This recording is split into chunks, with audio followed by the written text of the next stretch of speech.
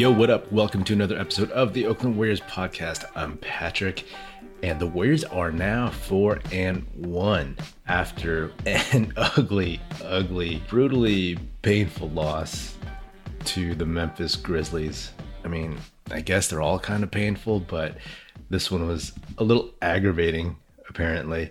Bottom line is the Warriors shouldn't have lost this game. They had a 19-point lead in the first half, and yeah, you could make the argument that 19 points today in this modern game is the equivalent of maybe like 8 points or 11 points 20 or even 15 years ago.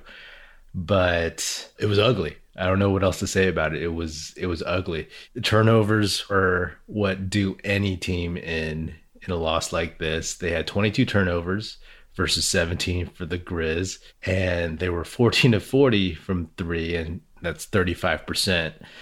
And they shot 43% from the field. Not great, but hey, you know what? The Grizzlies shot 25% from three and 40% from the field. And the Grizzlies were also on the second night of a back-to-back. They lost in Portland the night before. So honestly, there is no way in hell the Warriors should have lost this game. Also, the way the game ended with Gary Payton II unable to catch Ja Morant to foul him, that was kind of appropriate, right? Like, just couldn't execute, couldn't make the basic obvious play. But let me start with a couple things that they did well. They started fast and they were hot at the beginning of the game. And this is something that in the last couple games, they were not, right? They had started slow against OKC and the Kings and even the Lakers on opening night. And then it took them a while to kind of get going. But this was a game where they bolted out to a lead and they were not able to sustain it. Andrew Wiggins was aggressive to start. He looked like he was going to the basket more. Steph Curry was hitting shots and the flow was there. It was like, okay, this is like old school dynasty days, right? Where like they're in there and they just kind of overwhelm a team. And I was like writing like notes, like saying, oh, you know, this isn't the Warriors team the Grizzlies saw at the end of last season in the play-in round. But this game kind of shows that the Warriors have a tough time against young, fast teams, especially teams that are confident, have a little bit of experience and success, and definitely teams that are not afraid of them. You saw it a little bit against the Kings and maybe a little bit against OKC. I mean, these are just younger teams in general, but the Kings in particular, you know, they had some speed and some youth, and that messed with the Warriors a little bit until they were able to overcome them. But the Grizzlies obviously have beaten the Warriors. They have a star player in Ja Morant who has done a little bit. They have playoff experience now, so they're not going to fold as easily as, say, maybe like beginning of last season or 2 years ago. And it just shows that the Warriors, they're a little old, right?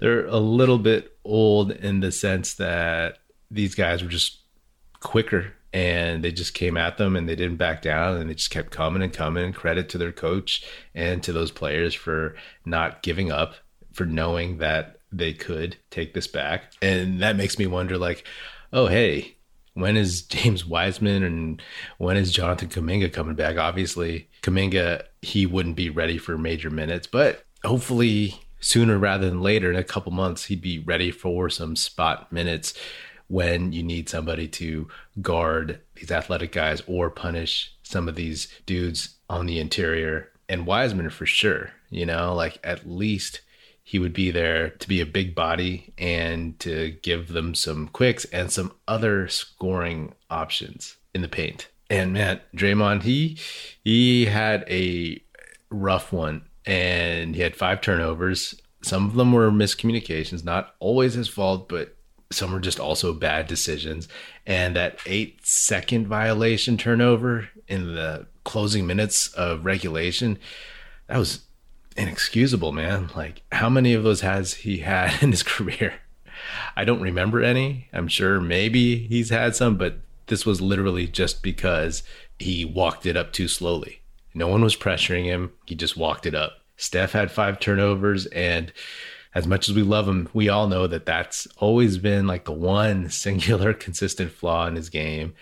And this was one of those games where it cost them, you know.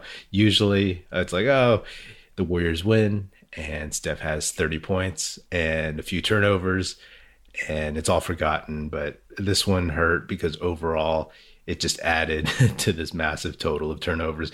Jordan Poole had 6 turnovers, and some of those were just in terrible, terrible moments. Like there was that one where he was inbounding the ball under their own basket on the baseline, and he just threw it, and Melton tipped it to himself, and they got a fast break. All these things add up. If one dude has a bunch of turnovers, you can overcome that. But the 3 guys who get the most touches, who handle the ball the most on your team, then that's not going to fly. Steve Kerr after the game more or less said something to the extent of the Warriors do well. They thrive in chaos, but they are a little too chaotic right now. And it sure looked like it, but not to point fingers too much, but it really felt like Jordan Poole was the one that was the most chaotic. He wants to be great, which is awesome, but I've said this before, and it's probably going to be a bit of a theme until he gets more experience and calms down a little.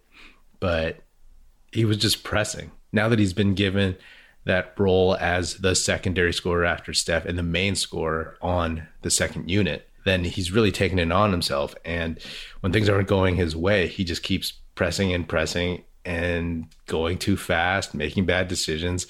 Some of his layups were just ill-advised. He's going to have to learn to slow down and make adjustments with some of these teams that are physical. He's going to have to learn how to create a little bit more for others instead of just trying to get his, because it really seems like, you know, when he backs it out and slow dribbles it, that he's going to just drive and shoot.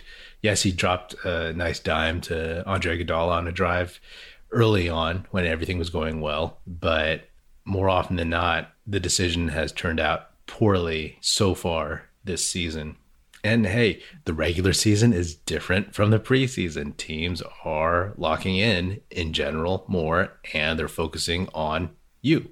I'm sure it's getting around on scouting reports that if you are physical with Jordan Poole, if you lock him up a little bit, then you're left with just having to guard Steph. Then it turns into a little bit like last year, especially if your team is younger and quicker, because then you can neutralize people like Nemanja Bjelica and Otto Porter Jr. to some extent. But again, I am confident in Jordan Poole. It's only the 5th game of the season, so you guard yourself against overreaction after a win and after a loss, and a bad loss at that.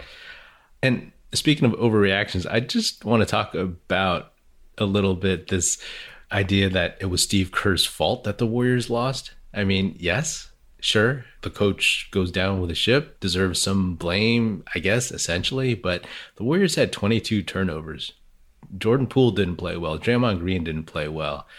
People are upset that Steve Kerr didn't put Steph Curry in earlier in the 4th quarter, that he came in with like 4.5 minutes left. There was a timeout with like 6:56 or something, and second guessing, people are wondering if Steve Kerr should have inserted Steph at that point. But listen, one of the early stories of the season has been the Warriors' improved depth, right? And people have commented on the fact that, hey, that second unit that starts the beginning of the 2nd quarter and the beginning of the 4th quarter has handed the closers the lead. So I don't blame Kerr for trusting those veterans and seeing what they could do and trying to get Steph his regular minutes. This was not a break glass in case of emergency situation. In hindsight, sure, you could say like, oh, we should have thrown Steph in at the 11-minute mark of the 4th quarter. But come on. And some folks who think that Steph was iced, that he got cold because he sat out an extra couple minutes, I mean, we'll just have to disagree on that one, because I don't think that makes any sense. The greatest shooter of all time, because he sits a couple more minutes, is going to go completely cold.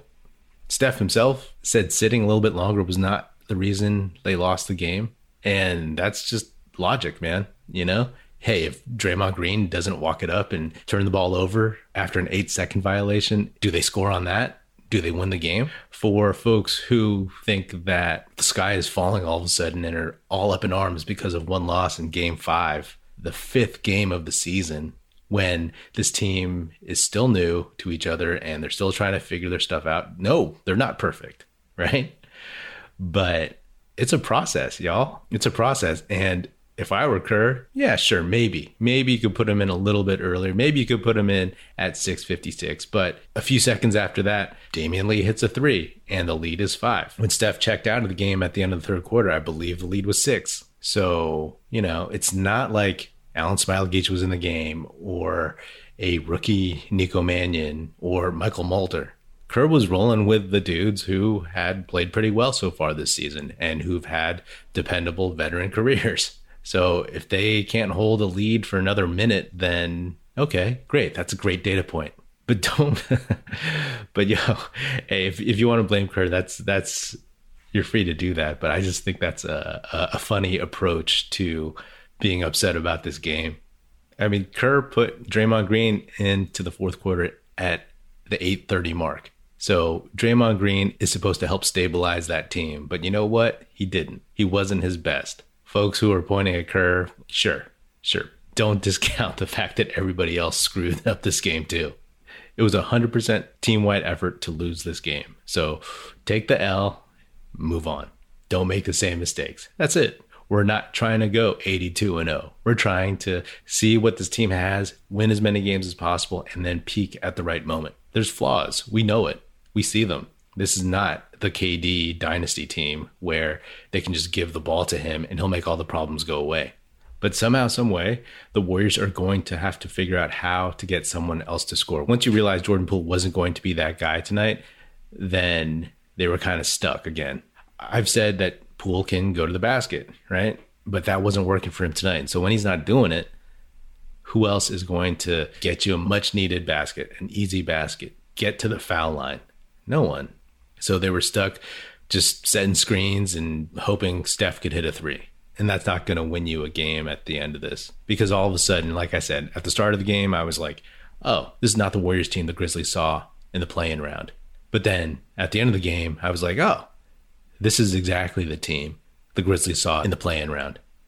A team that was relying on Steph because no one else could do it. Anyway, I believe Jordan Poole will get better. I believe that Wiseman will help when he's healthy. I believe Klay Thompson will help when he's back. I believe Kuminga and Moody will help at some point this season. It's just one loss. Now, if they start losing a bunch of these games, then we got something to talk about. But it is what it is. They take ownership of this one and, on to the next. The NBA is back, and at DraftKings Sportsbook, an authorized sports betting partner of the NBA, the key to victory is a strong starting 5. New customers can bet just $5 on any NBA team to win their game, and if they do, you win $200 in free bets. So why not make your roster Washington, Washington, Washington, Washington, and, Washington. DraftKings Sportsbook customers can also get skin in the game with new same-game parlays. Combine multiple bets from the same game for a bigger payout. The more legs you add, the more money you can win. DraftKings is safe, secure, and reliable. Best of all, you can deposit and withdraw your cash whenever you want. Download the DraftKings Sportsbook app now. Use promo code TBPN. Bet just $5 on any NBA team to win their game and win $200 in free bets. If they win, you win with promo code TBPN this week at DraftKings Sportsbook, an authorized sports betting partner of the NBA. Must be 21 or older, New Jersey, Indiana, or Pennsylvania only. New customers only. Minimum $5 deposit and $1 wager required. One per customer. Restrictions apply. See DraftKings.com/sportsbook for details. Gambling problem? Call 1-800-GAMBLER. A couple thoughts on the Grizzlies. Ja Morant. I'll be honest. For a while, I thought he was a little bit overrated because I would see him play and think, is he going to be better than Russ? Is he going to be better than Kyrie? But he's just different, he seems to have this confidence that spreads to his team, and I think that's a big part of being a great point guard. His three-point shot wasn't that great, although it's supposed to be improved. He was only 2 for 8, but he hit big shots at the end and helped his team win. What more can you ask for from a guy? Jaren Jackson Jr., he looked okay. He didn't shoot well, but he was active and he looks like he's back from that meniscus injury. So that bodes well for James Wiseman, hopefully. And I wanted to see Zaire Williams. He got a lot of playing time, which was good, especially on a team that should make the playoffs. But his jump shot is looking uglier than I remember. It almost looks like he's pushing it off with two hands. That's a first impression. It looks like he's just kind of chucking it up there. We'll see how he evolves at this point.